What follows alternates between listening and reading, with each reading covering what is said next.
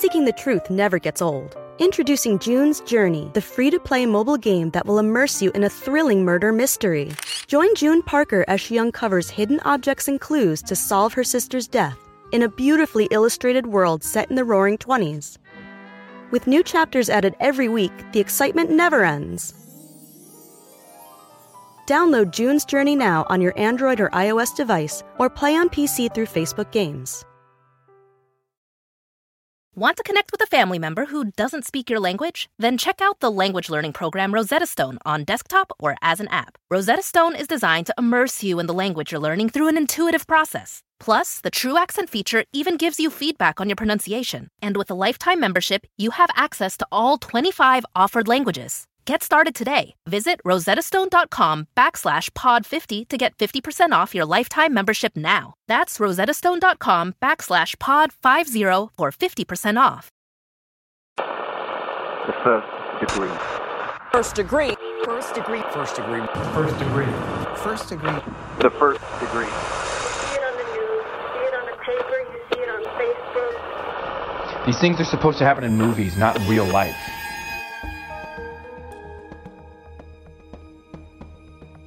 She's missing, we're looking for her, that kind of thing. And then, a week later is when it all just blew wide open with the idiots running out of gas in their airplane and having to emergency land on a dirt road in South Georgia. Small towns, a lot of times, don't have small secrets. There's big secrets in small towns. Don't overlook a sleepy little town. There could be a devil waiting there,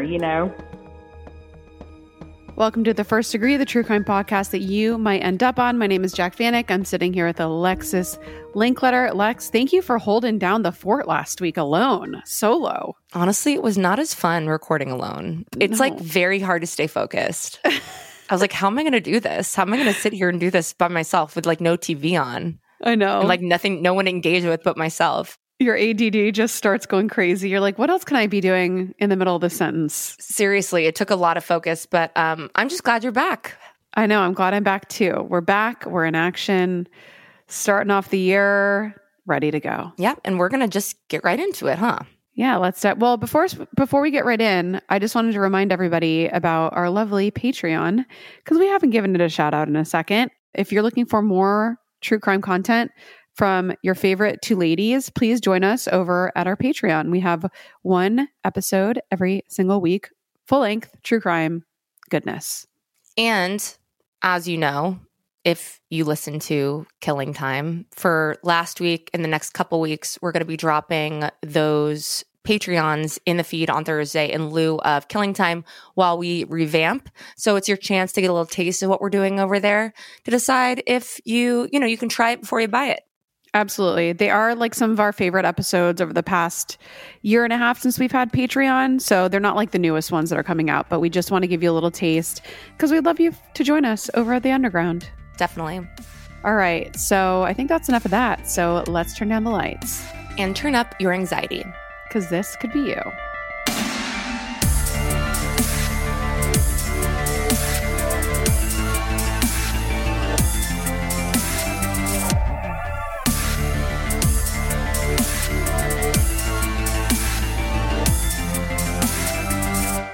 Everyone knows that news travels fast in small towns, but sometimes we forget what that old adage implies, because the news doesn't travel fast in small towns all on its own. News travels fast because people in small towns talk to each other, they engage with each other, interact with each other. Small towns are hubs of communication. That's the advantage of having only 2 gas stations and 1 grocery store and little else. You start up conversations with the people around you because you're seeing those same exact people all the time. You build human connections. You create relationships with individuals and families and communities. And those relationships, they're meaningful. Small town folk are bonded by common experiences that city dwellers just don't have. But the reason that small towns forge such strong relationships is the same reason that it feels like a betrayal when something goes astray. When one person harms another, it doesn't feel like an isolated incident. It doesn't feel like an anomaly. Rather, it impacts the entire community, shakes it, and tears it down. One relationship isn't the only thing that's broken. An entire network fractures. It makes everyone trust each other just a little less. And it makes us wonder about people we've known for years. Who else among us is not who they appear to be? Today's case begins on December 13th of 1990, only 2 days before the Interstate 75 fog disaster took place in Tennessee. This tragic event was a massive multi-car collision that occurred when dense fog rapidly appeared on the I-75 for about 20 minutes starting at 9:10 in the morning. In total, 99 vehicles were involved in this crash. 42 people were injured and 12 died. One survivor told the Chattanooga Times, "It was like somebody threw a blanket across your windshield. That had to be so freaking terrifying." So scary. My God. So in music, Because I Love You, the Postman song by Stevie B topped the charts, while Bette Midler's From a Distance followed closely behind. And I actually think this is kind of funny thinking about music because it's like 1990.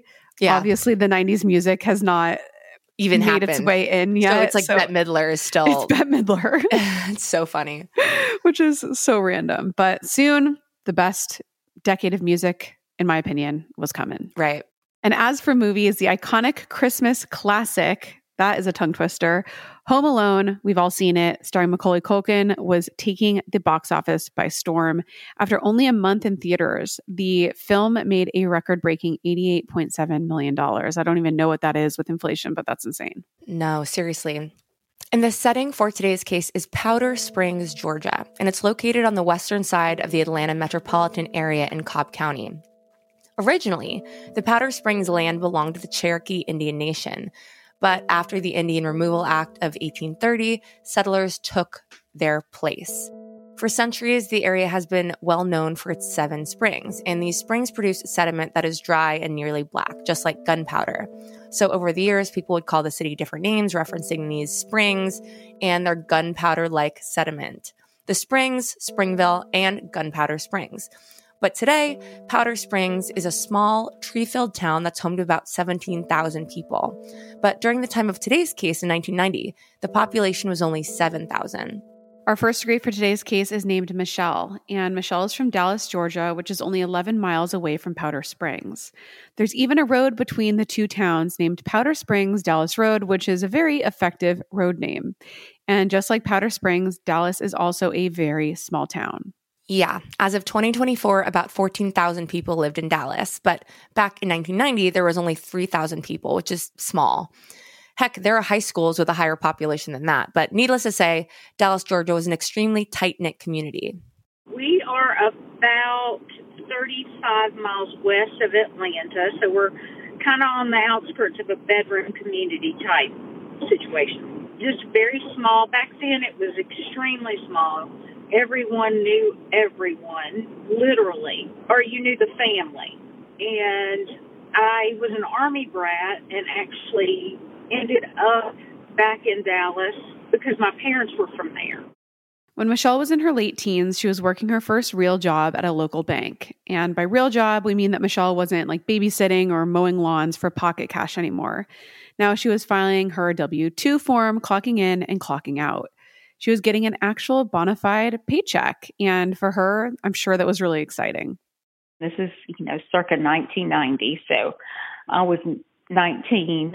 It was really my first big girl job. Again, it was Dallas, so we knew everybody. I never had to ask for ID of any of my customers because I knew them. I would work at the different branches that we had. We had several branches at that time. Because I was young and everything, they would put me in a grocery store branch because I could work the later hours. Michelle liked working at the bank. She was smart and capable. So handling her bank job duties felt like a fun time rather than a hard one. Plus, Michelle's customers, whom she knew from around town, were great. Well, most of them were great anyway. Everyone except for Dr. Jack Ray Wallace. He was 64 years old, a chiropractor from Powder Springs, and a bit of an odd duck. Dr. Wallace, I use that term very sparingly, he was a customer of our bank. And I didn't always work at the branch where he came to, but one time I was there and he walked up and I was like, why isn't anybody waiting on him? Because I had a customer. And I ended up waiting on him. And, it being a small town, the minute he left, I got the scoop. I was like, who is this man? Because he was actually from the next town over, which was Powder Springs. So I wasn't that familiar with him other than just being a customer at the bank. And they were like, we do not wait on him. We do not like him. He is a creeper. So I was like, oh, my God. I mean, as far as dealing with him from a business transaction standpoint, I mean, it was just another customer, but just the vibe you got off him was just creepy. It really says something that all of the other bank tellers who knew Dr. Wallace were like, do not talk to that guy. Don't let Michelle talk to that guy. He is a creeper. And this isn't him just giving these girls the heebie-jeebies just once or twice. This is a pattern of behavior. Michelle said that the other tellers thought that Dr. Wallace stared a lot at the female employees. And it's one of those things that once you notice it, you can't really unnotice it. I was trying to think of how a word to describe him. He has the flat, dark eyes. And I think that's what his creep factor was, the eye, the creepiness. There's just nothing there. He would just stare at you, kind of like, I don't know, it was just weird. And it stayed with me, all this time. I still remember that. Bad vibes all around. But what are you going to do? Old men creepily staring at women is just kind of part of the female experience. It shouldn't be, obviously, but it is, and we all deal with it. So Michelle kept working at this bank, and Dr. Wallace kept coming in with his big, creepy eyes, and everyone just laughed off his weird staring and moved on. Until one day, Dr. Wallace came into the bank with a gorgeous woman on his arm, and that woman was named Kimberly Kaye Jones. She went by Kim, she was in her mid-20s, and she was just known for being an all-around sweetheart. And even though our first-degree Michelle hadn't formally met Kim, Michelle knew of Kim and her family, the Joneses. In fact, one of Michelle's closest friends was Kim's cousin, and her name was Luvi. And Luvi sometimes talked to Michelle about her older cousin, Kim. Kim was about 5 years older than I am. Luvi's pretty cousin is kind of how she was known. And she was just very outgoing, very sweet-natured. And I saw a story that someone shared when the anniversary came up where someone said, hey, we were out partying, drinking too much, and she came up and took care of me and really didn't know me. That's the kind of person she was. Okay, so I'm sure you're wondering, why was creepy, no-good Dr. Wallace walking into the bank with a bombshell heart of gold Kim Jones? Well, that's because they were husband and wife. And Kim Jones had actually become Mrs. Kim Wallace. I was very surprised that Kim had married him. Very surprised. He was older and had a mustache and gray hair. And, of course, me being 19, he was really old. And then when I met his wife, when I saw that it was Kim, I was like, oh, my God, why did she marry him? That was the big question. She had everything going for her. Apparently, she had worked for him in the chiropractic office, and they met, and she fell in love with him and married him. So I can totally see why Michelle thought that Dr. Wallace and Kim's relationship was a bit disconcerting. But, to each their own. Everybody's living their own lives, whatever. Michelle shrugged off the situation and just kept plugging along at work. And Dr. Wallace continued to drop by the bank to handle his business accounts there. Sometimes Kim herself would deposit Dr. Wallace's checks with Michelle. Then, one day, Michelle heard some really unsettling news. Kim had just seemingly vanished into thin air. She'd gone missing, and no one had any idea where she could be. Or at least they didn't, until a big, plain-sized clue landed right in the authorities' laps. She's missing. We're looking for her, that kind of thing. And then, a week later is when it all just blew wide open with the idiots running out of gas in their airplane and having to emergency land on a dirt road in South Georgia. Small towns, a lot of times, don't have small secrets. There's big secrets in small towns.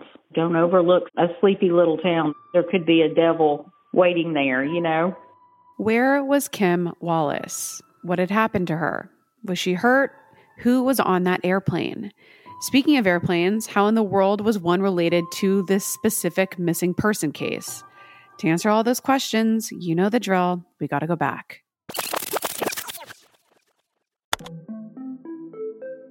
Kimberly Kaye Jones was born on December 15th of 1962 to her mother, Martha Sue, and her father, Maxie. Very few details about Kim's personal life were published in the news. But as we mentioned before, we do know that Kim spent most of her life near Dallas, Georgia, in Paulding County. And on the Paulding County website's discussion forums, many people remembered Kim fondly. They recalled that Kim was a charming woman who just loved life. She was clever, funny, and a talented storyteller. And she was known for going out of her way to help others. One Paulding County local explained that Kim had held her head while they were sick after a night of rough drinking. And another said that Kim jumped into a pool that was green with algae to save a drowning 3-year-old child. According to the Atlanta Journal, when Kim was 19, she worked as a bank teller in Hiram, Georgia. Hiram is another small town in this area, and that's where Kim met 51-year-old Dr. Wallace. In a scenario strangely familiar to our first degree Michelle's situation, Dr. Wallace was a customer at Kim's bank when he began chatting her up. So it feels like Dr. Wallace had a thing for young female bank tellers. But luckily for Dr. Wallace, Kim returned his affection and they began a relationship. And after a while, Kim moved in with Dr. Wallace. And 3 years later, 22-year-old Kim married 54-year-old Dr. Wallace at the Orange Hill Baptist Church. And at first, it seemed like Kim and Dr. Wallace made a surprisingly strong couple. Right. And of course, some people raised an eyebrow at how much younger she was than him. They wondered if Kim loved Dr. Wallace or if she loved his financial stability. After all, Dr. Wallace's net worth was somewhere around $2 million. When you account for inflation, that's about $4.7 million today. And Dr. Wallace was known for spending a lot of money on Kim. According to those who knew Dr. Wallace, he bought her diamonds and fur coats. And Dr. Wallace's friend and business partner, Carl Long, told the Atlanta Journal, anything Kim wanted, she got. But many others thought that this idea that Kim was a gold digger was bullshit. First and foremost, Dr. Wallace wasn't spending his money just on Kim. He liked buying really nice luxury things for himself as well. Dr. Wallace had cars, motorcycles, and a timeshare condo in Florida. He even lived on a ranch that was big enough to have its own name. It was called Bit of Heaven. Clearly, Kim wasn't running this man into the ground financially, at least not alone. Right. It was quite the opposite, actually. Kim was a really hard worker. And according to Kim's family's interviews with the Atlanta Journal, she began working at the age of 16. And while Kim and Dr. Wallace were together, Kim did the bookkeeping for his chiropractic clinic in Powder Springs. That's why, as our first degree Michelle said, Kim would drop off checks at the bank on behalf of her husband, Dr. Wallace. And Kim wasn't interested in a free ride, and she wasn't the problem in the relationship, not by a long shot. As it turns out, Dr. Wallace was the problem. According to Kim's family, Dr. Wallace was abusive, controlling, and manipulative. Per the Atlanta Journal, Kim's father said, "I'd seen bruises all over Kim's face, neck, and arms." And it's Kim's mother, who was no longer in a relationship with Kim's father, supported these allegations of abuse, too. So Martha Sue Porter told the Atlanta Constitution, "I would see Kim with bruised eyes, bruised face, and arms and ask why she didn't leave him. And she would say, 'Mom, you've got to understand, I love him more than anything.'" So let's learn a little bit more about Dr. Wallace. His full name was Jack Ray Wallace, and he was born in 1929. He had at least one brother, and it's likely that they grew up together near Mableton, Georgia. People who knew Dr. Wallace considered him a pillar of the community and a self-made man, and they referred to him as quiet and solid. One fellow chiropractor told the Atlanta Journal, "Dr. Wallace has given his life and devotion to his patients." And other people also gave Dr. Wallace similarly glowing reviews. But we all know that this isn't uncommon for abusers. Like, they're charming, and they charm the pants off some people and abuse others. They present nice, and they present to have like a friendly facade. Absolutely. And it's only those closest to them that really know their true behaviors. It's really like a Dr. Jekyll and Mr. Hyde situation, or maybe Dr. Wallace and Mr. Jack in this case, just as our first degree Michelle had always suspected. He had a thriving chiropractic practice. He must have been able to turn on the charm at some point, and people kept coming back to him. So, he was kind of like a devil in disguise, so to speak. Only we all picked up on it because, he wasn't trying to charm us. Kim's relatives were not the first to accuse Dr. Wallace of abuse. In fact, before Dr. Wallace tied the knot with Kim, he'd been married twice. His first wife was Fela Ann White. They married around 1951 when Dr. Wallace was about 22, and they had 4 sons together. But after 17 years of marriage, Dr. Wallace and Fela divorced in 1968. And according to the Atlanta Journal, during their split, Dr. Wallace accused Fela of cheating on him with another man, actually with multiple men. And Fela accused Dr. Wallace of physically abusing her. She claimed that he would beat her with his hands, belts, and other objects. And she said that Dr. Wallace seriously injured her on several occasions.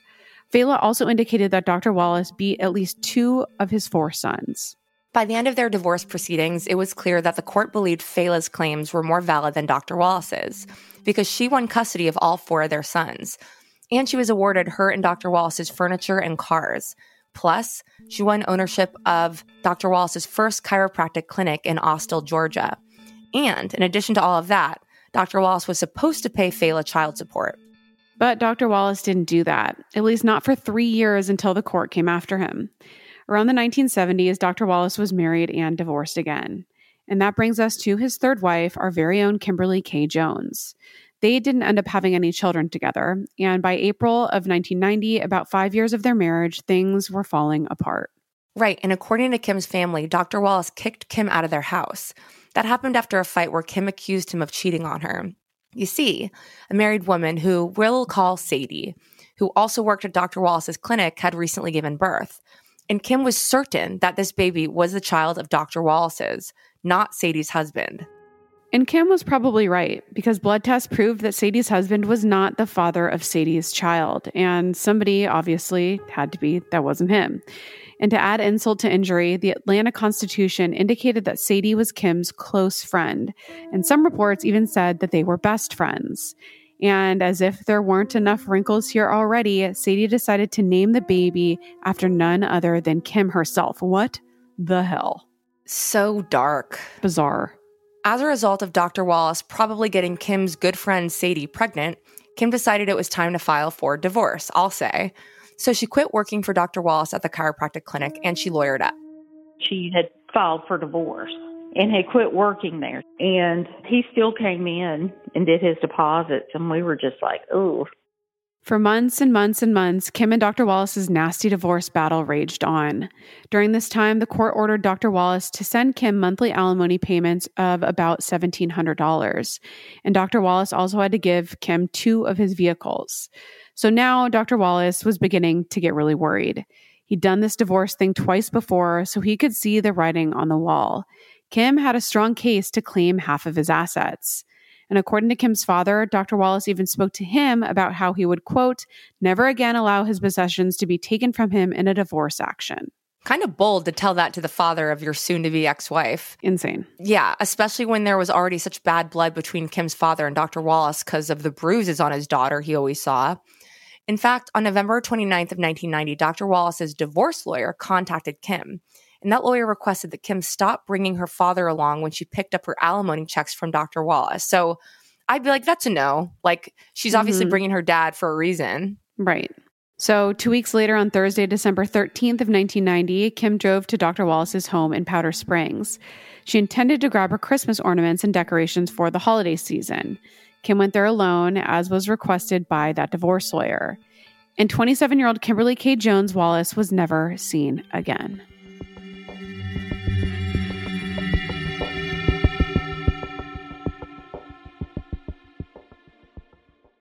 Vacations are always good. Sometimes they're even great. And Celebrity Cruises is about to ruin all of that. Because once you explore with us, you'll never want a vacation any other way. And with new Quick Caribbean Escapes, you'll never want a weekend any other way either. Celebrity Cruises. Nothing comes close. Visit Celebrity.com, call 1-800-CELEBRITY, or contact your travel advisor. Ships Registry, Malta and Ecuador.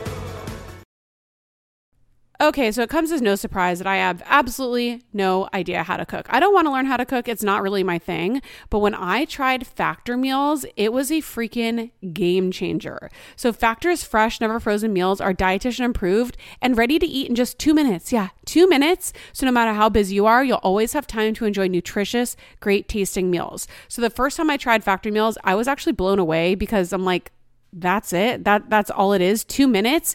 And the meals are so delicious. With 35 different meals and more than 60 add-ons to choose from every single week, you'll always have new flavors to explore.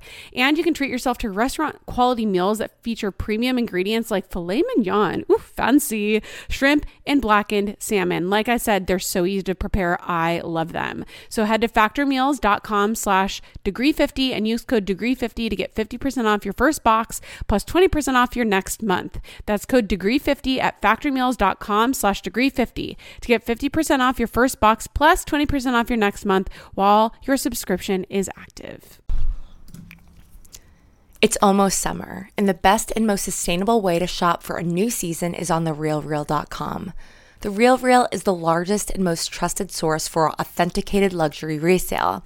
It's the only place you'll find brands like Hermes, Cartier, Prada, Dior, Staud, Zimmermann, Jacquemus, and more for up to 90% off retail. 10,000 plus new arrivals land every single day from hundreds of brands you love, all authenticated by a team of in-house experts. Whether it's that perfect wedding guest look, a new summer sandal, an updated beach tote, resort wear for your summer vacation, you're bound to find exactly what you're looking for, plus deals you won't get anywhere else on therealreal.com. Visit therealreal.com and use code FIRST at checkout for 20% off. Terms apply. Seeking the truth never gets old. Introducing June's Journey, the free-to-play mobile game that will immerse you in a thrilling murder mystery.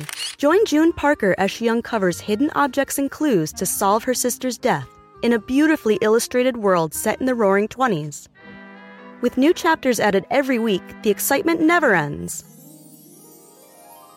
Download June's Journey now on your Android or iOS device or play on PC through Facebook Games.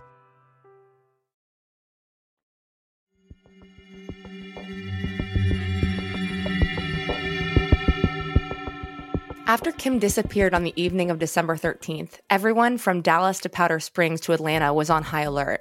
Kim's family, the Joneses, were prominent figures with friends and influence, and they were not going to rest until they found Kim. It was newsworthy. It was on the Atlanta news because her family is very well known in the community and went to the press. We need our daughter back. She was missing, and foul play was suspected. And, of course, he said he didn't see her. It was just tragic. As soon as our first degree Michelle had heard the news, she immediately suspected Dr. Wallace had something to do with it. After all, Kim had been going to his house. So Dr. Wallace knew exactly where she would be and when she would be there. I immediately said, oh, he did it. Which you're not supposed to say. You know, you're not supposed to be that judgmental or snap to a judgment like that. But if you knew this man, you knew he was capable of something like that. I mean, that's just the vibe he gave off. I don't even know how he had any patience, but apparently he had a lot. His office was very busy.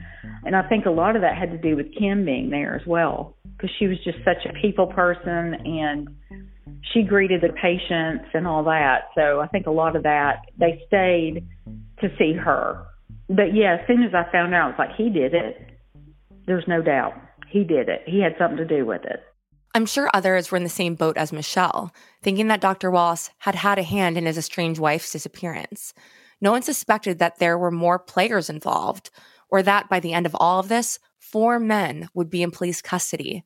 Not until an airplane mysteriously landed nearly 300 miles to the south and exposed the truth once and for all.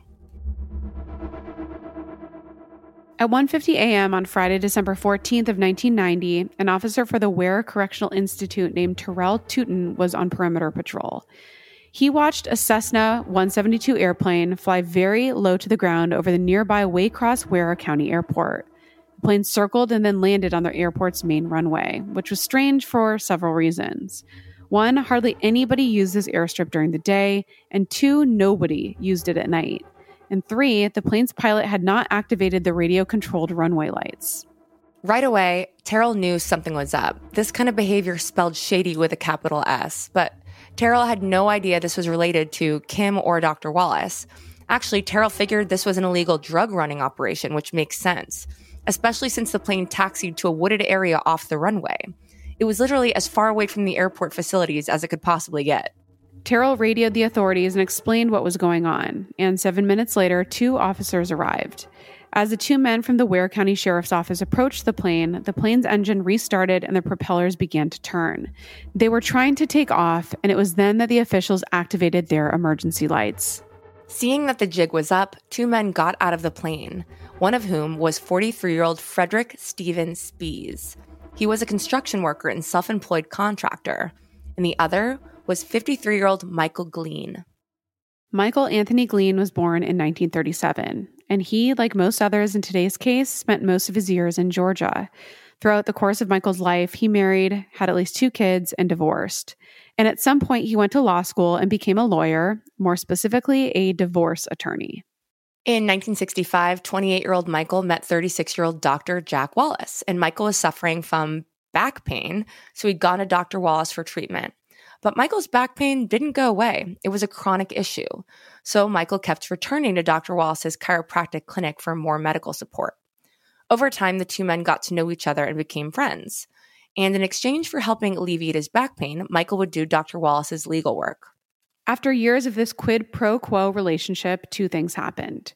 First, when Dr. Wallace was divorcing Kim in 1990, he knew just the lawyer to call, his dear old friend of 25 years, Michael Glean.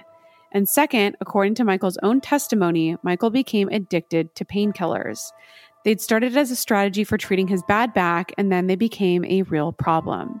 Before Michael's drug addiction, his friends and family reported that he was a loving father, a good friend, and religious. He was funny and business-oriented. He'd even owned an Irish pub for a while. It was called the Blarney Stone, and it was in the original Atlanta Underground. Michael was super popular among his customers and well known for his hilarious stories. But after the drugs, well, Michael just wasn't the same guy anymore. His daughter told the Atlanta Constitution. He became forgetful and agitated. His whole personality changed. At no point has anybody ever blamed Dr. Wallace for Michael's painkiller addiction, and we're not trying to make that allegation here at all. As far as we can tell you, Dr. Wallace was treating Michael's back pain correctly. But some people are just more prone to addiction than others, and Michael did have a previous history of substance abuse. In the 1980s, Michael moved to Florida for a while, and while he was there, he was arrested twice for DUIs and shoplifting. And around that same time, while living in Florida, Michael happened to make another new friend. This friend was Frederick Stephen Spees. He was Michael's neighbor in Middleburg, Florida. And now, for some unknown reason, Frederick was with Michael in this airplane on December 14th of 1990 in Ware County, Georgia, landing suspiciously without lights on an airstrip at nearly 2 a.m. So, seeing the authorities with their flashing lights, Michael and Frederick had gotten out of their plane. Michael tried to remain calm as he walked towards the 2 officers, but the officers could tell that he was obviously extremely nervous. He was sweating profusely and talking nonstop. Michael took out his pilot license and his bar card, which showed that he was a lawyer, but Michael didn't have any other photographic ID on him, like a driver's license, passport, anything like that. At first, Michael tried to tell the authorities that he and Frederick were delivering Christmas presents to his legal clients. Okay. Which is probably like the worst lie Insane. I've ever heard. Yeah, unreal. Officers obviously didn't buy it. So the cops brought a drug dog to the scene, and the dog alerted to drugs on the side of the small plane, exactly where the pilot's door was mysteriously missing. The officers quickly obtained a search warrant for the aircraft, and they could see that not only had somebody removed the pilot door, but they'd also removed the front passenger seat. And this is presumably to make room for a very large toolbox. This toolbox was 4 feet long, plastic and black, like the kinds you might see in a truck bed against the back window. But this toolbox had been modified so that its ends had hinged doors. And when the officers opened the toolbox, what they found was truly astonishing. It was the body of 27-year-old Kim Wallace. She was naked and had a plastic bag tied over her head, and she was covered in petroleum jelly. As the officers continued to search, they discovered more and more incriminating evidence. Inside the plane, there were special goggles that would allow a pilot to fly without a door. I didn't even know there were goggles for that. That's such a random thing. Fascinating. And in Michael's pocket, they found Kim's watch. There was also an aerial map of the Okefenokee swamp, and on this aerial map, somebody had marked a location right in the middle of said swamp. This swamp is massive. and it's a shallow wetland that stretches from Georgia to Florida. It covers about 684 square miles, which is more than half the size of Rhode Island. This is a massive swamp. Oh, yeah. It's the kind of place that would be really easy to get lost in. And it has somewhere between 10,000 and 13,000 alligators. If you wanted to hide remains, like this swamp would be the strategic place to do it. And even before the authorities completely understood the nuances of what was happening, it did not take them long to figure out what the plan was. Somebody, presumably Michael and this other guy Frederick, had slathered this toolbox in petroleum jelly, and they stuffed Kim's body inside of it. Then they removed the front passenger seat of the small airplane so the toolbox holding Kim's body would fit inside. And they did all of this so that they could fly over the swamp and drop Kim into the swamp from high up in the air. Just push her out of the toolbox from the sky. And the petroleum jelly was part of this plan, right? They wanted to make this seamless so she'd be slippery, which is just like, this is all unthinkable. It was on the news. The guy made an emergency landing. And, of course, they called the police because, you know, it's South Georgia. I mean, it could be drug running. It was rampant back then. So, of course, the police were called, and they apparently searched the plane. They were looking for something nefarious. They knew those guys weren't up to any good, and they found the toolbox that her body was in. Because the plan was to drop her body off in the Okefenokee Swamp, which is South Georgia's huge swamp that we have. It's thousands of acres. That was the idea. We're going to push her out of the plane over the swamp. Nobody will ever find her. She'll just be missing. That was the plan. But there was one small kink in this plan. Michael and Frederick needed to remove this plane's door. And for whatever reason, they hadn't done that before their initial takeoff, so that's why they landed on this runway in Ware County. This is so they could remove the door, get in the air again, and follow through with the original plan. The authorities found the door about 50 yards from where the plane was stopped. To no one's surprise, Michael and Frederick had a different story. Michael claimed they had no clue there was a body in this toolbox. It was, according to him, supposed to be filled with Christmas gifts for Michael's clients. And they'd had to make an emergency landing because the plane's radio microphone was having problems. That's why they hadn't turned on the runway lights on the airstrip. And they would have needed to use a radio microphone to do that, which explains it. And as far as the missing plane door goes, they said that they'd lost it when they landed on the runway. But, you know, you got to imagine that a door looks a little bit different when it's ripped off the side of an aircraft during a rocky landing versus when it would be carefully removed with the tools and placed out of sight. So, according to law enforcement, Michael said, "I am not a murderer, I am a Christian," which is a wild thing to say, but okay, yeah. Michael. But at this point, the police knew that Michael and Frederick were obviously lying about something, and they arrested both of them on the spot. And while sitting in the back of a patrol car, Michael kept saying over and over again, "My friends have set me up." And according to law enforcement, Michael cut his own wrists in what appeared to be an attempt to die by suicide. Michael was taken to a hospital by ambulance and made a full recovery. Right away, detectives obtained a search warrant for Michael's house and his car. And this is where they discovered that Michael had even more aerial charts and maps outlining the details of that swamp. And that Michael had spent Wednesday, December 12th, the day before Kim disappeared, trying to rent 3 airplanes from various Georgia airports. One airport was located in Atlanta, another in Athens, and a third was in Winder. When he tried to rent these planes, he'd used various aliases, and he lied about what he did. At one point, he said he worked for the University of Georgia, and he also made some odd requests when trying to rent these planes. He wanted the passenger seat removed to accommodate a large package. The Peachtree Deck Lab Airport in Atlanta immediately said no. Obviously, it seems sketchy. They said that you absolutely cannot rent our airplane with the seat removed. The Athens airport said, "Sure, go ahead," and then called police. The officers surveilled that Athens plane, waiting for so-called Dr. Birdman to arrive, but he never did, and instead Michael went to that Winder airport, which was the only one that had accepted this strange rental request. The police also investigated Michael's phone records, and they saw that on the morning of Thursday, December 13th, the day Kim vanished, Michael had called the park where the swamp is. Then he called Dr. Wallace's health clinic. Then he called Dr. Wallace's house. Then he called Dr. Wallace's health clinic again. And in between those phone calls, Michael had continued to contact numerous airports. So this is seeming kind of like frenzied phone activity, like trying to problem solve, perhaps. So the day after Michael and Frederick were arrested, Dr. Wallace voluntarily went into the local police station to be interviewed. When a police detective informed Dr. Wallace that his estranged wife's body was found in a toolbox on a plane that was piloted by his divorce attorney, Dr. Wallace responded, "I don't know anything about it." He denied everything. It's just crazy. And he, denied it the whole time. So who else would do that to her? Come on, dude. She wanted a big settlement because he was wealthy or appeared to be wealthy, and he wasn't going to part with his wealth. So that's why he did it. Just good old greed. Detectives spoke with Dr. Wallace for 9 hours, during which Dr. Wallace continued to deny any involvement in Kim's murder. However, Dr. Wallace did slip up once. After the investigators explained how Kim's body was discovered, Dr. Wallace said, "I did not want it to be like that." Dr. Wallace consented to the police searching his house, and there the authorities found a jar of petroleum jelly. When a forensic chemist tested the jar, they discovered black particles in it. These black particles matched the same morphology, size, shape, and general textures as the particles taken from the toolbox. However, the forensic chemist couldn't say that these particles were a match with 100% certainty. In Dr. Wallace's home, investigators also found tape, rope, and plastic bags. And these items were similar to the tape, rope, and plastic bag found on Kim's body.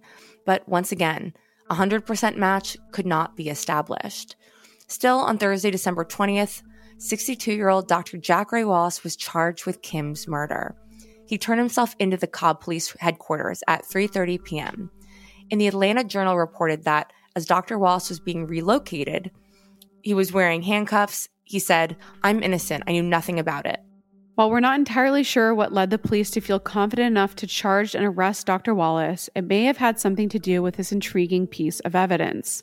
Detectives had found Dr. Wallace's Jeep parked at Michael Glean's house, and inside Dr. Wallace's Jeep glove compartment was a letter, and that letter had directions to a nearby airport. According to the medical examiner, there was a 2-inch bruise on Kim's neck muscles near her thyroid cartilage, and that led them to conclude that she'd been strangled. Additionally, Kim's blood analysis revealed that she had a near-lethal dose of Valium and phenobarbital in her system. But there were no traces of those drugs in her stomach, which means someone had injected her. By the time Kim was being murdered, medical experts believed that she would have been nearly comatose due to the drugs. So as the state prosecutors built their cases against Dr. Jack Wallace, Michael Glean, and Frederick Spies, they painted the following picture. On December 13th, Kim went to Dr. Wallace's house to get those Christmas ornaments. She was alone and not with her father, just as Michael, the divorce attorney, had asked her to be. And at some point, while Kim was headed to or already at Dr. Wallace's house, she was abducted, injected with drugs, and strangled. Eyewitnesses later testified that Dr. Wallace was at his cousin's house during this time, so it's likely that Dr. Wallace didn't murder Kim himself. And the person who killed Kim is technically unknown, but the authorities did publicly suspect that a man named Jeremiah Lee was hired as a hitman to eliminate Kim. Jeremiah was also arrested, charged, and tried for his alleged role in Kim's death. Ultimately, he was acquitted after a jury trial in September of 1992. And that's probably because there was very little evidence against Jeremiah.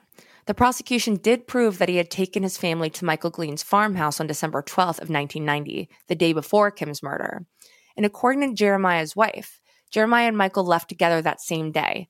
2 days later, on December 14th, Jeremiah returned while Michael did not, which makes sense since Michael had been arrested at the airport by that time.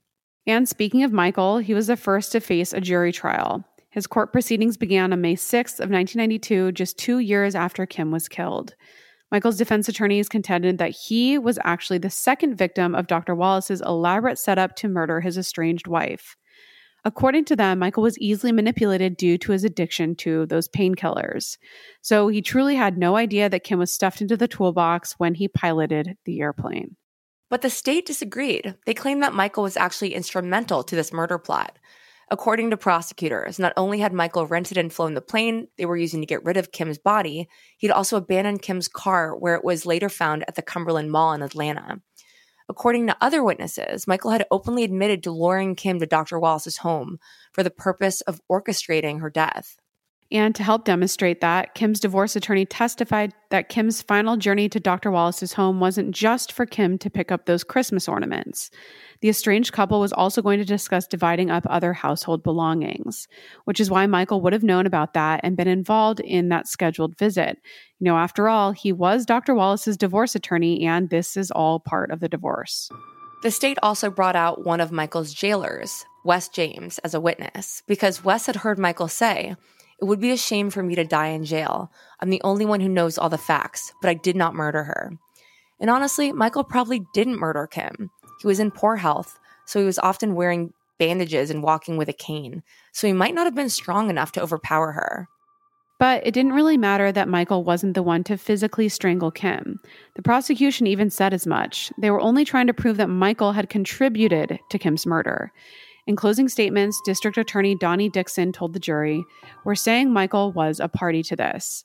We don't have to prove that he actually had his hands around Kimberly's neck." On May 17th, after 3 hours and 45 minutes of deliberation, the jury found 53-year-old Michael Glean guilty for his role in Kim's murder. And the next day, a jury recommended a sentence of life in prison. This sentence was a disappointment to many. The prosecution had requested the death penalty, and Kim's family expressed concern that Michael could be released on parole someday. One juror told the Atlanta Constitution that they regretted not lobbying for Michael to receive the death penalty. They simply hadn't realized that life in prison meant with the possibility of parole. Still, the local authorities reassured everybody that when the time came for Michael to be considered for parole, they would support his continued incarceration. Up next was the combined trial of Dr. Wallace, Frederick Spees, and Jeremiah Lee. That happened in September of '92, and as we mentioned before, Jeremiah was acquitted. However, Dr. Wallace and Frederick Spees were not so lucky. But it wasn't for lack of trying, at least on Dr. Wallace's part. Wallace's defense team alleged that it was actually Michael Glean who masterminded Kim's death. In their eyes, Dr. Wallace had nothing to do with it. And as for Michael's motive, a woman named Linda Curley testified that she'd spoken to Kim weeks before her murder. Linda said that Kim shared that she had met Michael in a chance encounter. They were on a secluded road in Cobb County, and Kim gave Michael oral sex in exchange for a better divorce settlement. This is a wild ride, this whole thing. Wow, yeah. One of Dr. Wallace's sons from a previous marriage supported these accusations. He stated that he'd overheard Kim and Michael talking a few days before she was murdered. According to this son, Kim said if she didn't get what she wanted from the divorce, she was going to expose his drug dealings and their sexual relationship. And this was the reason Michael Glean wanted Kim dead. Seems like a big stretch. Holy shit. So, in response to this, the prosecutors pointed out that these two witnesses, Linda and Dr. Wallace's son, had much stronger relationships and ties to Dr. Wallace than they did with Kim. So, therefore, their testimony could not be trusted. But Dr. Wallace's defense attorneys were not done yet. They also contended that Dr. Wallace had no motive at all in the world for wanting Kim dead. Yeah, even though he said to Kim's father, "I'm not going to lose my property in a divorce again." Yeah. Dr. Wallace's attorney claimed that Kim had signed an airtight prenuptial agreement that protected all of Dr. Wallace's assets. His motive couldn't have been money because he wasn't going to lose anything in the divorce. But Kim's divorce attorney said that that was baloney. He'd never heard of this supposed prenup. And that was suspicious since Kim and Dr. Wallace had been in divorce proceedings for months and months by the time she was murdered. So yeah. And whether or not you signed a prenup seems like the first thing that you would bring up to your divorce lawyer. Like everything hinges on that. Right. Prosecutors openly acknowledged that they only had circumstantial evidence linking Dr. Wallace to Kim's murder, but that circumstantial evidence was very compelling. They knew Kim was at or near Dr. Wallace's home about the same time that she vanished, and that she'd been abused both verbally and physically by Dr. Wallace in the past. They also highlighted how Dr. Wallace had said, "I did not want it to be like that," after hearing about the circumstances of Kim's death. And on Saturday, September 19th of 1992, after deliberating for more than 8 hours, the jury found 63-year-old Dr. Jack Ray Wallace and 45-year-old Frederick Stephen Spees guilty for their roles in Kim's murder. They were both sentenced to life in prison, which was to be expected. The prosecution had not sought the death penalty for them. And we know that we didn't address Frederick Spees' side of the story in the trial, and frankly, it's because there's not really much information available. His involvement in the whole thing is a little bit of a mystery. He didn't have a previous criminal history or really anything at all. He'd just been Michael's Florida neighbor years and years ago. If I had to guess, Frederick was probably convicted since he was physically with Michael Glean in the airplane transporting Kim. And if Michael was guilty, well, Frederick almost certainly had to be guilty too. The only noteworthy thing about Frederick in the trial was that Dr. Wallace testified that he didn't even know him. But Dr. Wallace's phone number was on a business card found in Frederick's wallet, so clearly they had a connection. In April of 1994, Kim's parents won $17 million in a civil racketeering and wrongful death lawsuit against Dr. Wallace. At the time, Dr. Wallace's estate was worth about $1.3 million, and I hope that they got every single penny of that. Over the years, both Michael and Dr. Wallace appealed their convictions. Dr. Wallace even accused his lawyer of being inadequate because he'd visited the hotel bar during the trial.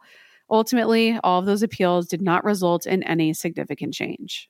It's widely believed that Dr. Wallace and the other men nearly got away with Kim's murder. It was sheer chance that someone had seen that plane land and called the police. Even District Attorney Donnie Dixon, who prosecuted the case, told the Atlanta Journal, "In my opinion, it was a well-planned, almost perfectly executed murder." According to our first-degree Michelle, Dr. Wallace died while in prison. And while we couldn't verify that with official sources, it does seem like that was likely. The last report of Dr. Wallace that we could find was from September of 2016 when he was incarcerated at the Augusta State Medical Prison. He would have been 87 years old. As for Michael Glean, he was disbarred in the state of Georgia. Yeah, no shit. Convicted murderer. And according to the Georgia Department of Corrections, he was released from prison on June 10th of 2020, so he was paroled like Kim's family was worried he would be. If he's still alive today, he'd be around 87 years old. Frederick Spees was released 2 weeks after Michael on June 24th of 2020. Today, he'd be about 77 years old. Kimberly Kaye Jones Wallace will not be forgotten. On the anniversary of her senseless death, her family always posts online about the beloved woman that they lost to tragic circumstances. And those who knew Kim will always be impacted by her grace and her kindness, including our first degree Michelle. If there is one takeaway Michelle had from grieving Kim's loss, it's this. Trust your gut. If something doesn't seem right about someone, trust that feeling because it's there for a reason. And that's what I took from that experience. When someone kicks off your warning system like that, there's a reason for it, and you need to be aware. That's what I would say. It taught me at an early age. Life throws stuff at us all the time. If it's not one thing, it's another. If it's not up, it's down. The onslaught of constant decision-making, problem-solving, and crisis handling is just a lot. We're taking in so much information. And you know what might get drowned out because of that? Our intuition. That small voice inside of us. A gut instinct that can help us, guide us, even direct us away from danger. As humans, our intuition is one of the most valuable tools that we have. And yet sometimes we let it slip right past us, and we shouldn't. We should take advantage of our intuition, lean into it instead of losing track of it. Next time someone gives you a weird vibe, like they say one thing and do another, or they aren't approaching you with respect and kindness, don't feel bad about exiting the situation. Finding a friend, getting someone, anyone's help. Do what makes you feel safest, because you never know.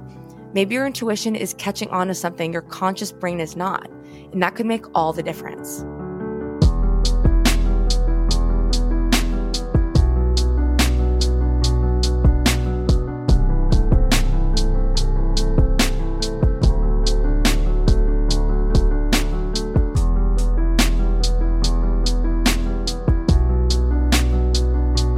Well, a huge thank you to our first degree Michelle for being with us for today's episode. If you're listening out there and you have a story to tell, please email us, hello@thefirstdegreepodcast.com. Follow us on Instagram, join our Facebook group. We're talking true crime all the time. Join our Patreon if you're looking for more true crime content. And stick around tomorrow because we will have a exclusive episode of one of our best Patreon episodes right in your feed. And remember, only you can prevent serial killers. And keep your friends close. But not that close. Shout out to Jared Monaco for scoring original music for The First Degree, producing by Caitlin Cleveland, writing and research by Andrea Marshbank. Sources for this episode are Ancestry, the Atlanta Journal-Constitution, court documents, Find a Grave, the Macon Telegraph, Paulding.com, City of Powder Springs, Seven Springs Museum, and the Georgia Department of Corrections. And as always, our First Degree guest is always our largest source. Vacations are always good. Sometimes they're even great. And Celebrity Cruises is about to ruin all of that. Because once you explore with us, you'll never want a vacation any other way. And with new Quick Caribbean Escapes, you'll never want a weekend any other way either. Celebrity Cruises. Nothing comes close. Visit Celebrity.com, call 1-800-CELEBRITY, or contact your travel advisor. Ships Registry, Malta and Ecuador.